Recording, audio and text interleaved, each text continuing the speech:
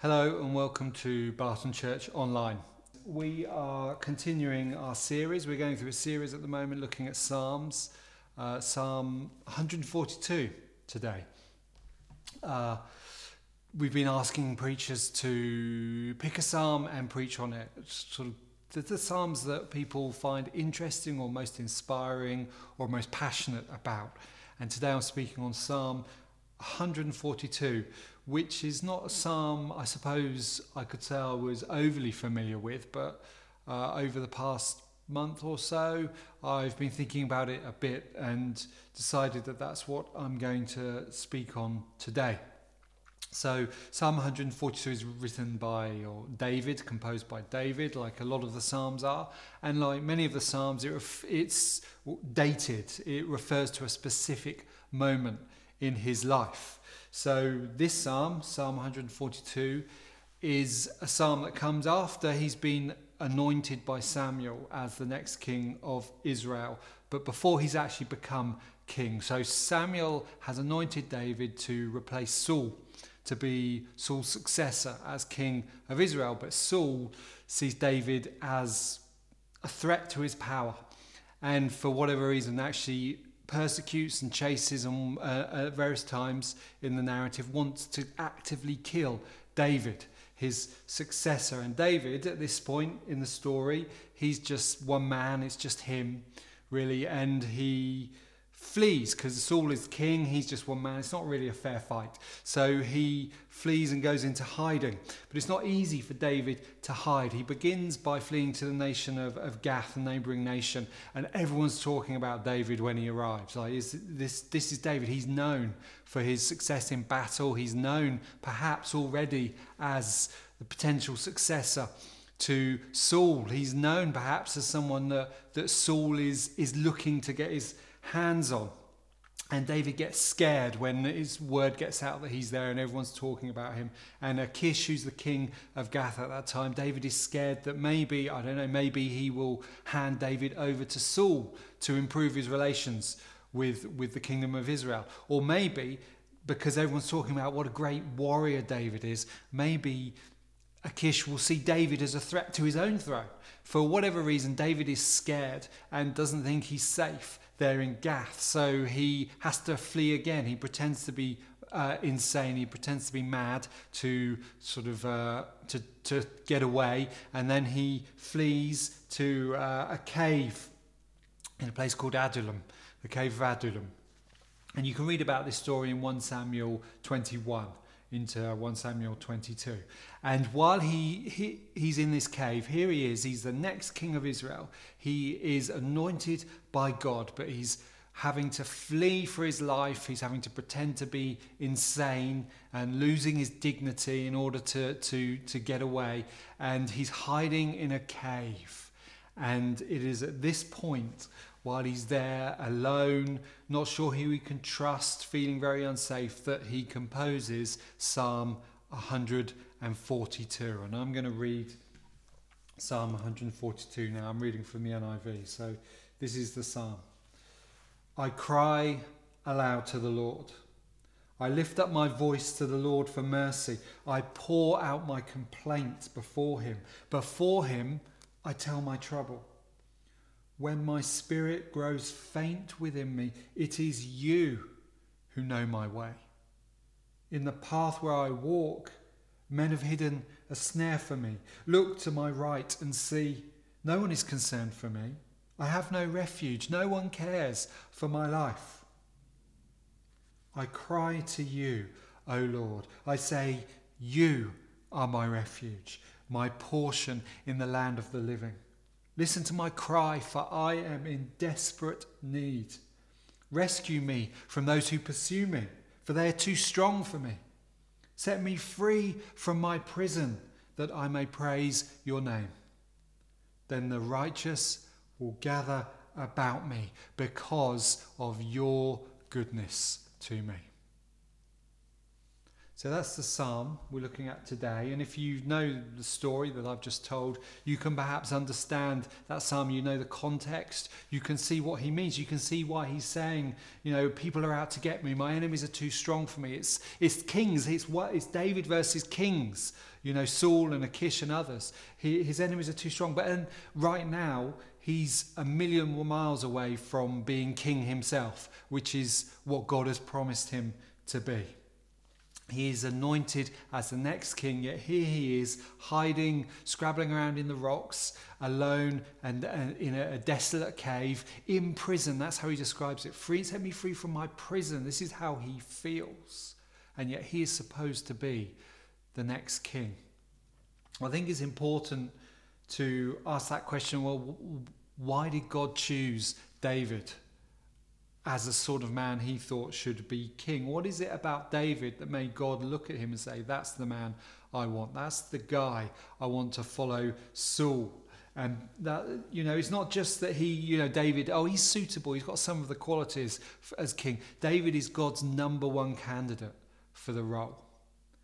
And what is it that makes him God's number one choice to be king of Israel? When we're looking for a vacancy for perhaps a leadership position or so on, and obviously when I'm writing a sermon, when I'm preaching it, there's a leadership competition going on in our own government as to who's going to be the next leader of the Conservative Party, who's going to be the next Prime Minister. And it's interesting to hear the candidates sort of putting forward their views and why they should be elected as the leader of the country.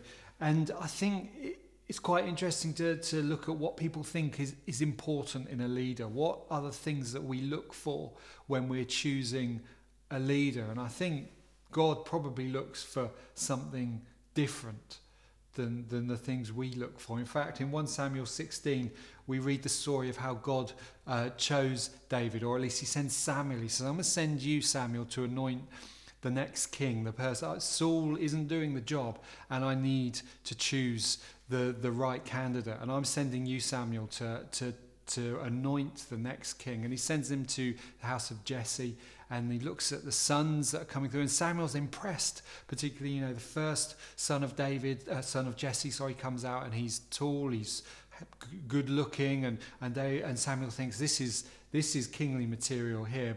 But God says to Samuel, no, that's not what I'm looking for. You look at the outside, you look at the externals, but I look at the heart. And that's what I'm interested in. That's what God is interested in. God is always interested in the heart. He's more interested in character than the external things that you or I may be interested in when we're looking for a suitable leader or a suitable person to fill a vacancy. God's choice of king has to have the right heart, have the right character, which may seem a bit strange for us because we know what happened when David became king. We know, Ronnie preached on Psalm 51 a few weeks ago and explained that situation. And David, to be honest, after he became king, he made quite a few mistakes, quite a few big blunders. And if you read his story, there's you probably maybe more sort of big, long, bad stories about what happens when David became king than the good things. But God keeps coming back to this. No, I've chosen David because of his character, because of his heart. Even when he makes mistakes, even when he gets things wrong, even when he sins, his heart is still oriented towards me.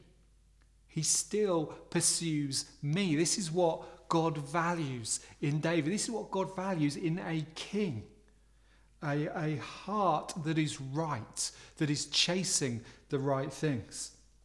And so here we have David, before he's king, he has, everything's gone off the rails. He's hiding in a cave. He's persecuted. He's alone. He's at a very low point.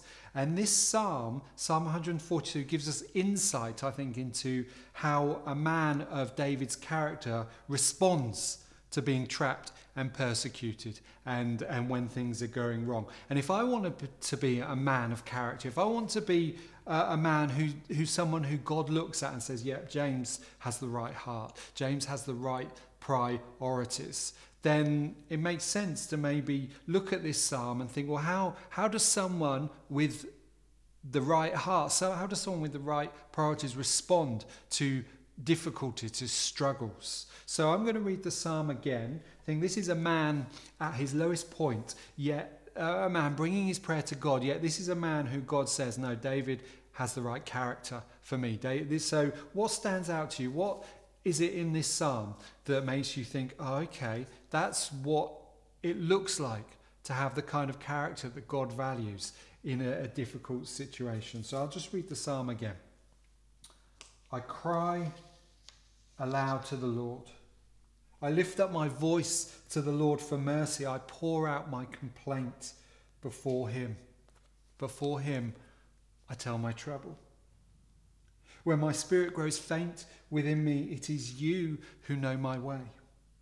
In the path where I walk, men have hidden a snare for me. Look to my right and see, no one is concerned for me. I have no refuge, no one cares for my life. I cry to you, O Lord. I say, you are my refuge, my portion in the land of the living. Listen to my cry, for I'm in desperate need. Rescue me from those who pursue me, for they're too strong for me. Set me free from my prison, that I may praise your name. Then the righteous will gather about me because of your goodness to me. So this is the kind of psalm, this is the kind of prayer of a man who is in dire straits, yet has the sort of heart, the sort of character that God says, yeah, that's what I like, that's what I want to see in my followers. So what is it? Did anything stand out to you as I read that psalm as okay, that's what a godly character, that's how a godly character responds to struggles. Perhaps one of the things that stood out is the clear cry of faith in there, that David has faith. You know, he's not one of these people who walks away from his faith or gives up on his faith when life gets hard. There's plenty of faith in here. Even at the very beginning, he says, look, I'm complaining. I'm bringing my complaint to you, God. But even I think even complaining to God is an act of faith. Because why would you complain to God if you didn't believe that he could do something about it? Why would you bring your complaint to God if you didn't think he was capable of changing your circumstances, of turning your fortunes about? I think complaining to God is an act of faith, but I would say it's not a good place to stay. It's not a good place to remain for too long, but it's an expression of faith to pray about the situation you're in. And David here, what's interesting is he doesn't say, well, obviously, you know, I'm coming to God, but God doesn't care. He holds on to this belief that God cares, that God knows him. You know my way. When my spirit grows faint within me, God, you know my way. He says, I have no home. I have no refuge. You know, everyone's out to get me. My enemies are too strong for me. I have no where to hide. But then almost immediately he says, but you, God, you are my refuge. You are my hiding place. You are my home. And I think this is one of the things that stood out to me in this psalm, this idea God is my home. In fact, this links to perhaps the thing I noticed most about this psalm. I'll tell you what stood out to me, what challenged me about how someone who is a person after God's own heart responds to challenges and hardships and difficulties. It's verse 7 really is where it kicks in, this last verse. Set me free from my prison, says David. He's in a prison. This is how he feels, hiding in this cave with no friends, fearing for his life. Set me free from my prison that I may praise your name. That I might praise your name.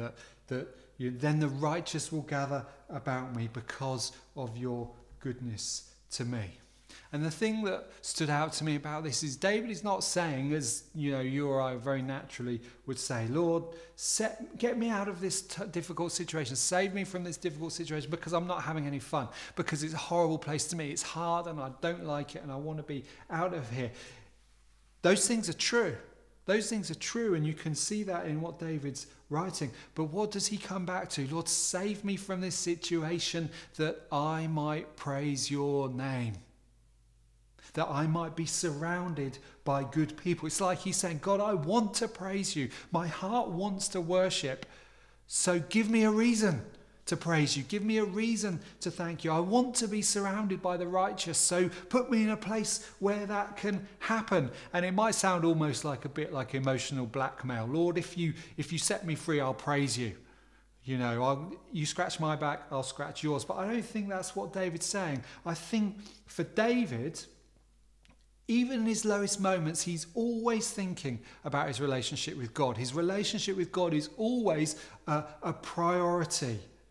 That God is his home. That's what he said. God, you are my refuge. And so this is the place where he always wants to keep coming back. He wants to keep coming back to God. So he's concerned about his relationship with God. God, and his prayer is, you know, God, set me free from this because it's hindering my relationship with you.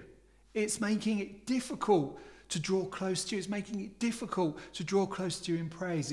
It's isolating me from your people, Lord, from the righteous who will build me up and grow me in my relationship with you. This is making it difficult. And I think this is one of the reasons why God looks at David with such favour. Why in 1 Samuel 13, God says to Samuel, I've chosen a man after my heart to be king. And that's David. It's because he makes God's place in his life a priority, even in his struggles, even in the situation he's in. He says, Lord, this place is difficult, but it's not really about my comfort. It's not really about me getting my way. It's about my relationship with you. This situation is all about, how does it communicate you to the world, God? How does it lead to praise? How does it lead to my growth? I think David comes from a position that hardships, they come and go. That's what life is like. You have a good day, you have a bad day. You face a challenge, you overcome the challenge, and you celebrate that. Life is like that, up and down, but your relationship with God is a constant. Your circumstances, I think, are temporary, but God is permanent. I think this is what David... This is the position he comes from. He will not let his temporary circumstances control how he acts. It is his permanent relationship with God that defines the way he acts, that is important to him. He's in a prison right now. He's in a prison. That's how he puts it. I'm in a prison. But I think David thinks, but this is just temporary. This is just temporary because God is his refuge. God is his permanent foundation, his permanent place of rest. And God will be his refuge when he's in a cave hiding for his life, and God will be his refuge when he's on the throne. His circumstances are not what controls him. It's his relationship with God. That is always his priority. So if I want to be a man after God's heart, if I want to be a man with the kind of character that God smiles on and says, that's what I want, this is what I value, if I want to be that type of man, then I need to filter everything through the lens of my relationship with God. Not through my circumstances, but through the lens of my relationship with God. I need to think about what's happening in my life, and my priority should be, what does this do to my relationship with God? Because I really think that's how David viewed the world. I think that's how David lived. And I think that is one of the character traits that God said, I value that. That is of highest value. That's more precious than gold to me, to find a man, a woman who values their relationship with God to the extent that that is their priority. That's what they filter their whole life through. And I need to learn to do that, to filter my life through my relationship with God. Like David, I need to look at the struggles I'm facing and think, and my prayers don't need to be shaped by, well, what's best for me, for my, my comfort, my ease of life, what makes me happiest. That's not what my prayer should reflect. My prayer should reflect the psalms I write every day in my prayers should be concerned with God. How are we getting on? How are we working? How does this shape my relationship with you? Does this situation I'm in, it may be difficult, is it good for me? Does it build my character? Does it build my strength and my relationship with you? Then it's okay, God, because that's the most important thing to me. I've been thinking recently about how shallow some of my prayers are, how they are primarily concerned with, Lord, I I don't like this situation. Can you do something about it? I'm not happy with this situation. Can you do something about it? And as I've said, I think that's an expression of faith. And David does that. And the Psalms are full of those kind of prayers. Lord, this is hard for me. Can you change it? But I think the twist that David brings to it is in the back of his mind or at the front of his mind is always this thought, but Lord, I want to praise you. I want my relationship with you to be the most important thing in my life. And that shapes his prayers, shapes his life. And at times in my life, I have tried to do that. And I'm going to share with you now something, a trick, if you like, a life hack that I use to help get my head in the right place, to help make my relationship with God as a priority. This is not something I always do, primarily because I often forget. But when I remember, it makes all the difference in the world. It's a filter that helps me handle the struggles of life and make my relationship with God something important to me, makes it a priority. Now, this is what I do because I want to be someone like David. I want to be a man who God looks at and says, James has the right heart, James has the right character. And I know I'm not alone in that. I know that some of you watching now at Barton and around the world, you have the same desire, you have the same passion. You want to be a woman, you want to be a man after God's own heart. And this is something I found helpful in developing those kind of habits. Now, the thing is, I'm an up and down person. I've always been a bit like that. You have good days, you have bad days, and I've been prone to depression and all kinds of things. My relationship with God, it's a kind of a roller coaster. You have periods of struggle, of being in the desert, of being like David and saying, I'm in a prison, God, help me out. And I've had times where I felt trapped, where I felt persecuted, where I felt alone, like David does here.